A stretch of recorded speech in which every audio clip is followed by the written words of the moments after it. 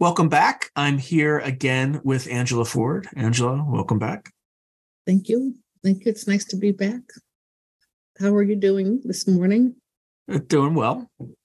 And I'm happy to talk to you again because the last episode was extremely interesting. This is going to be, I think, even more interesting. So a lot of the remote viewers at Fort Meade would often look at what they would call off-world targets. They wouldn't be told it was off-world targets, but sometimes it was obvious because, at least in the early days, because there would be a designator that was not a numerical digit in front of some of these, like I'm making this up, like an R or a T or something like that. So sometimes it was fairly obvious. I think that was corrected in subsequent periods. But did anyone ever have you look at an esoteric target? By esoteric, what do you mean? Because the only thing I worked on was with Ed Dames on Mars. Yeah, so Mars would certainly be an esoteric target. In the past, people have also talked about viewing the dark side of the moon, Jupiter, Saturn. They also looked at targets on Earth, the 4 so-called bases that Pat Price first remote viewed. Lynn Buchanan looked at 64 different people right before and after death.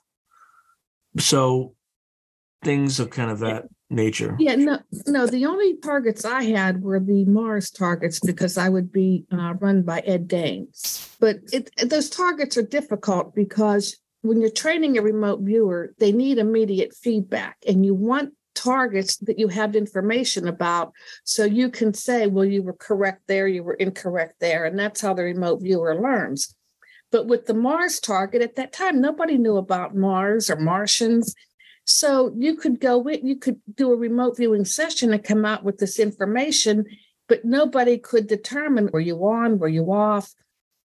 I think Ed believed in everything, what people were saying, so he would do his notes or make his notes. So that's why I think those kind of targets were you don't want to give those type of targets to somebody in training, and that's what he was doing.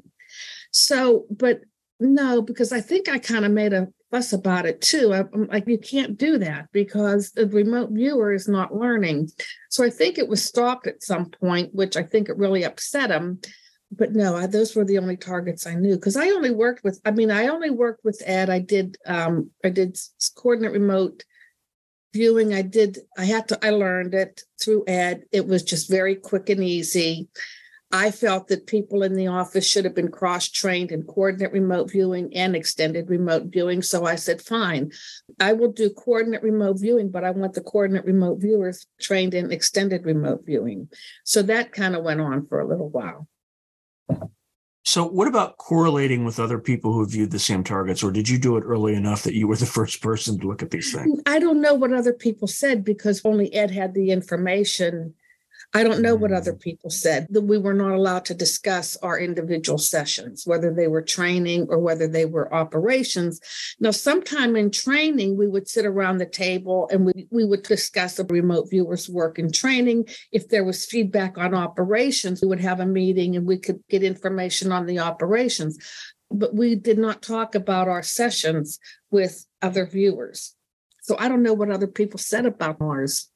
While I think Morehouse was there, at some point in the program, after these off-world sessions, he was able to look at other documented feedback. There were file cabinets or files somewhere in the office where he can pull out prior sessions of the same target and then correlate certain things. And he said a lot of times there were differences, but in most cases, there was a high level or high degree of correlation. That doesn't mean that what people saw was 100% verified, but it's better than nothing.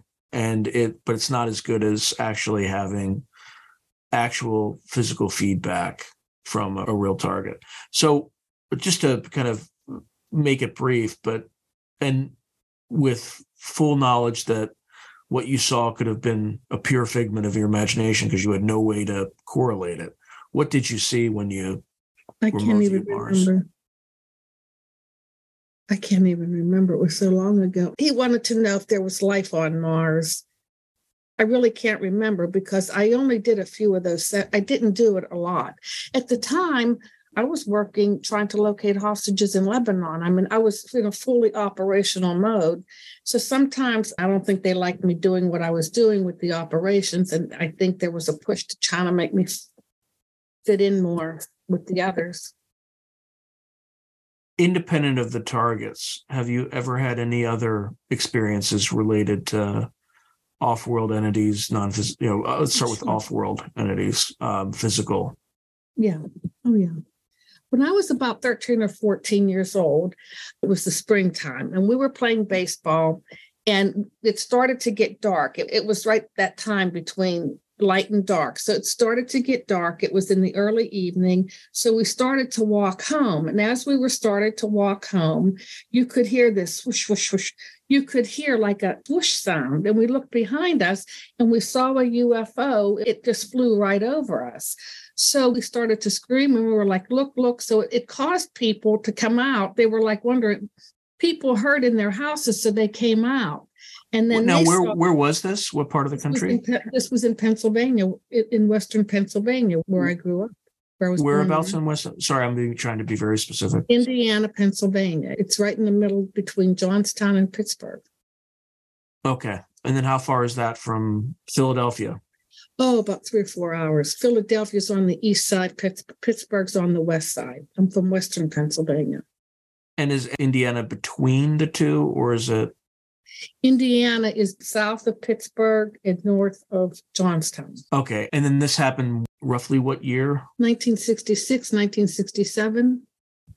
Okay. All right. So 1966, 1967. Actually, that's interesting. I think there may have been an incident somewhere else in Pennsylvania. I'm blanking on the town right now, but that time period is around the same. I'll have to look at it after this episode. But there was apparently a crash somewhere in Pennsylvania where allegedly a craft was recovered, and there were lots of sightings of different entities during that period of time. But it'll come back to me at some point. But okay, so you're outside, you're yelling at folks to the UFO, and it was you and how many other kids? Oh my God, there must have been 4, 5, or 6 of us. We ended up playing, we were done playing softball, baseball, so we were walking home. Okay, so you see this thing, you're yelling at it, and what happens? Well, then it kind of flew away, and then we talked about it. Well, school was the next day, and people made fun of us. They asked us what were we smoking or drinking or whatever, but then we just forgot about it. But years later, when I retired from the government in 2010, I had felt that I had had 2 experiences where I saw what it was sort of like a being that had, very white with dark eyes. I felt there was communication. And then later, not too long later, in 2010, I could see almost like a spacecraft hovering about my house. So I believe it's out there. Soon after I retired, I felt like I had an experience where I was talking to an entity that looked like somebody. I guess, what do you call these people? I mean, what do you call the entity that? So there, again, people have reported a number of different ones. There's the tall whites who are like chalky white, very tall, slender, big eyes. Or then there's the grays who are short, 3 to 4 feet tall, large heads, very large wraparound eyes. Yeah, it could have been more like the grays, but I felt like there was a connection. I felt like mentally we were communicating. And then not long after I saw the entity, I would say maybe 3, 4, 5 months later, one night I went out to my house and you could almost see like the UFO hovering. And when you had this contact, it sounded like it was just non-physical telepathic, at least with the entity. It was non-physical telepathic. Mm-hmm. And it felt very natural. It was like, I'm like, oh, you again. Like I must have known him from before.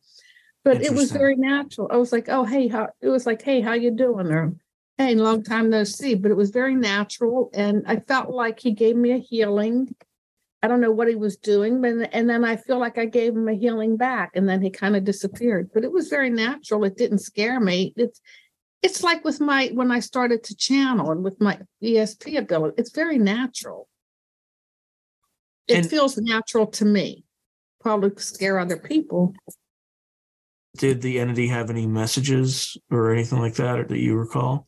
No, it was like, no, it was like he wanted to, I don't know, like he was kind of he wanted to help me, but Lord, he seemed interested in my health. It was like, let me check you out, are you, let me check out. Let me check you out.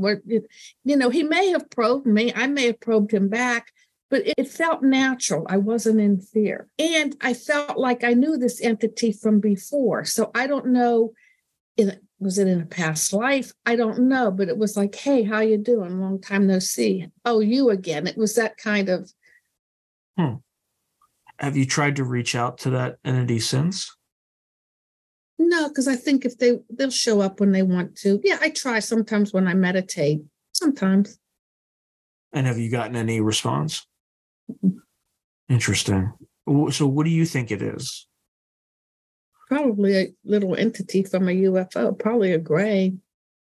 Do you think they had any interest in your abilities, or do you think they may have stimulated your abilities? I think he was there to say hello, and he wanted to heal me. He wanted me healthy. Let me check you out. You need to be okay.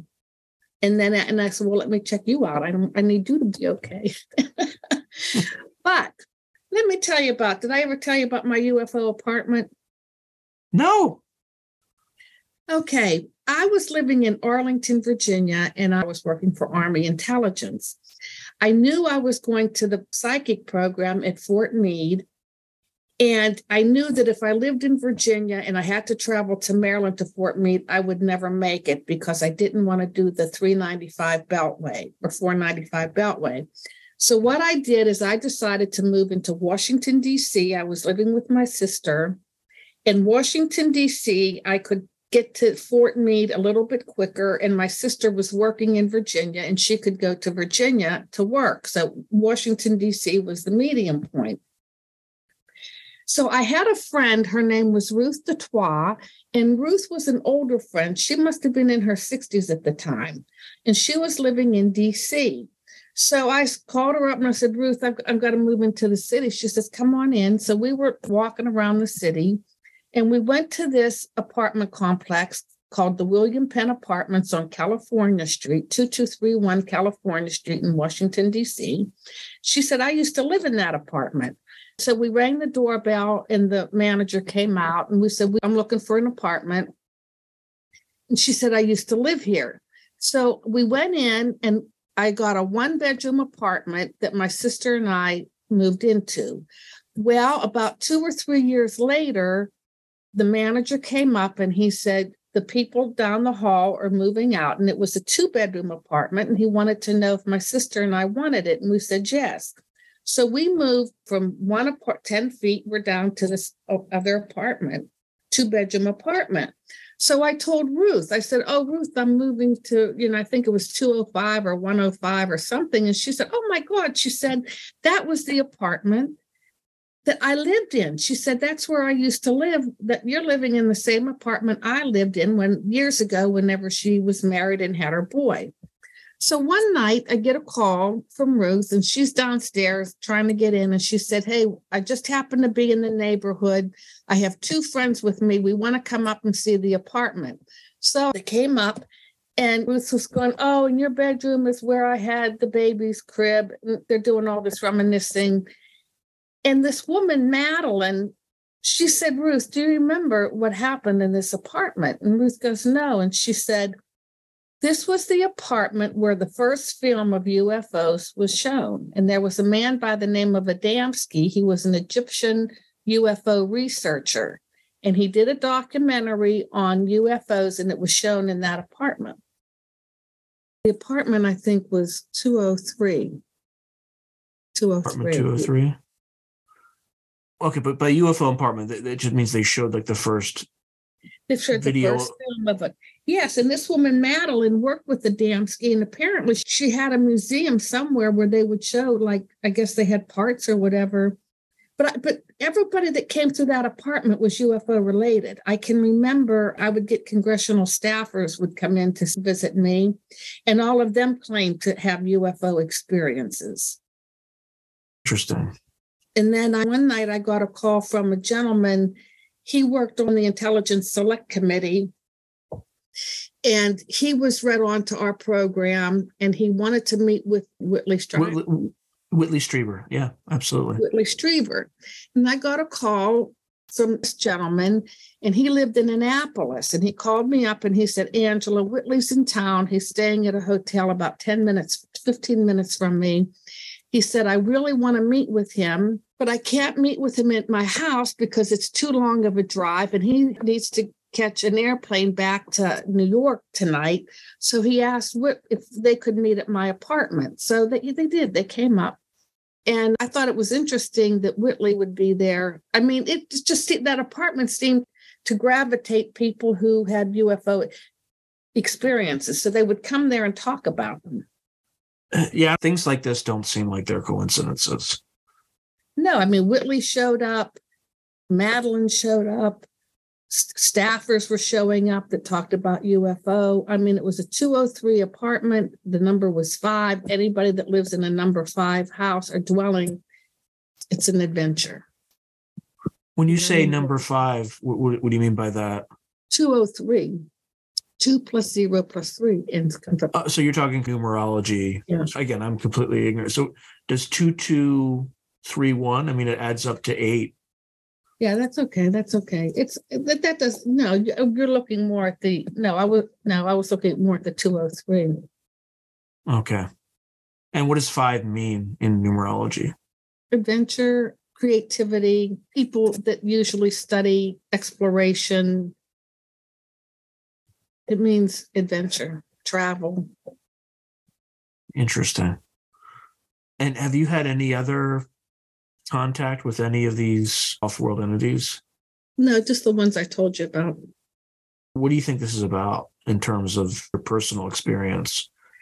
I think that they've been here. I mean, I think that they've been here all along. I mean, I think that, there are other dimensions. They come from other planets. Maybe they come from other galaxies. But there are entities here. I'm sure that from what I understand, there could have been more contact when Earth was first formed because Earth didn't have the density or the gravity that it had. I feel that we've always had, I mean, if you look at sites like Stonehenge, how did that get built? So I feel like it's always been here. It's just there. I mean, to think that we're the only ones in this galaxy or that there isn't anything else going on other planets or in other galaxies, I mean, that's a lot of ego. It's a statistic impossibility, in my opinion. Yeah, I think people have tried to make the argument that it's a statistical impossibility that life could have developed on other worlds. But if we developed on this planet and there are trillions of stars, I mean, you would have to be a statistical moron not to conclude that there's something somewhere out there.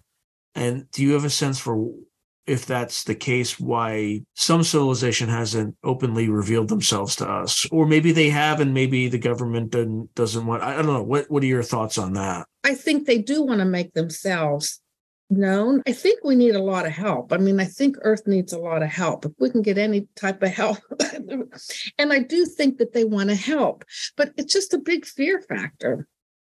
Mm-hmm. I can remember when I first became psychic and I started the automatic writing, and I would travel back and forth to Pennsylvania, from Washington to Pennsylvania.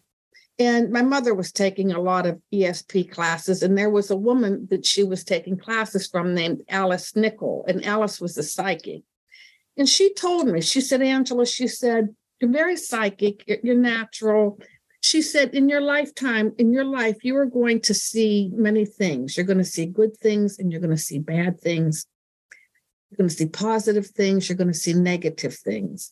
And she said, accept the negative. In other words, don't be in fear of anything because that it's all part of it. It's all part of being psychic. Yeah. And I do work with other psychics, other healers, and they go through this big ritual of I only want the white light. I only want positive to come in. I mean, they go through this. It's like it all comes in. Well, light doesn't exist without darkness. If we didn't have darkness, we wouldn't know what light was. Yeah, we live in a dual. Earth is, it's dual, black and white. So I found out. I kind of accept everything, and I don't live in that fear. Whatever comes, comes. So I actually went and peeked at what that incident was in Pennsylvania.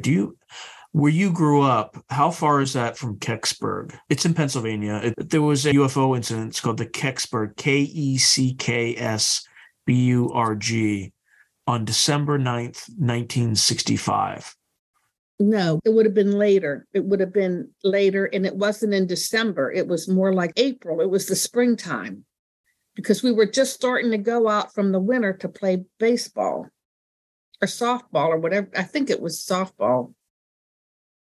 Yeah, so what I'm saying is it's not necessarily the same incident, but it's the same time period. So imagine if there was a crash, even in the U.S. military, you would have the U.S. military in the area. Oh, here's another way to confirm it, because you're not looking at it right now. Can you describe what the craft looked like? Yeah, it was green. It was round with a ring around it. Was it saucer-shaped or acorn-shaped? Saucer. Okay, the one in the Kecksburg incident is acorn-shaped, whatever that means. Ours was saucer. Okay, all right. Maybe it's just a coincidence. Maybe it's part of the same phenomena, but certainly same part of the country, similar time period. As you said, 1966 or 67.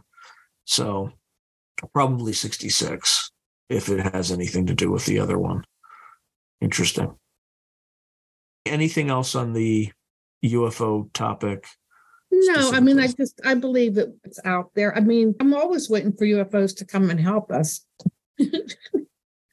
Yeah, I almost think it's a developmental thing, right? If you ever, I hate to invoke science fiction, but if you watch Star Trek, they have the prime directive where they don't interfere unless a civilization has passed a certain technological level, because you see it in colonialism, right? You come in and you give people technology they don't quite understand. It kind of stunts or retards their growth.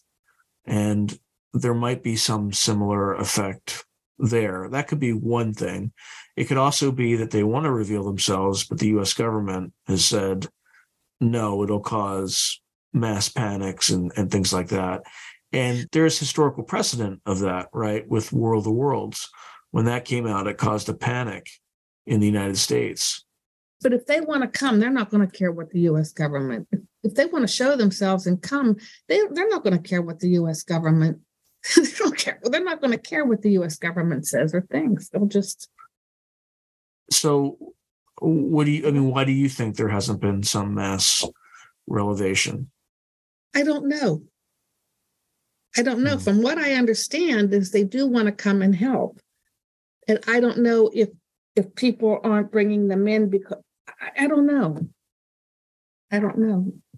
Any last words on this topic? No, I don't know why they're not here or they're not showing themselves more. I don't know, but it could be maybe our civilization is holding them back, or something like we have to be at a certain point before they can come in. But I don't think they're going to really care what the U.S. government thinks. If they want to come, they're going to come. Oh yeah, absolutely. We can't stop them. But yeah. All right. Well, thank you very much. It's been an absolute pleasure, and I look forward to talking to you again soon. Thank you. If you enjoyed this video, hit like and subscribe, and I'll see you next time.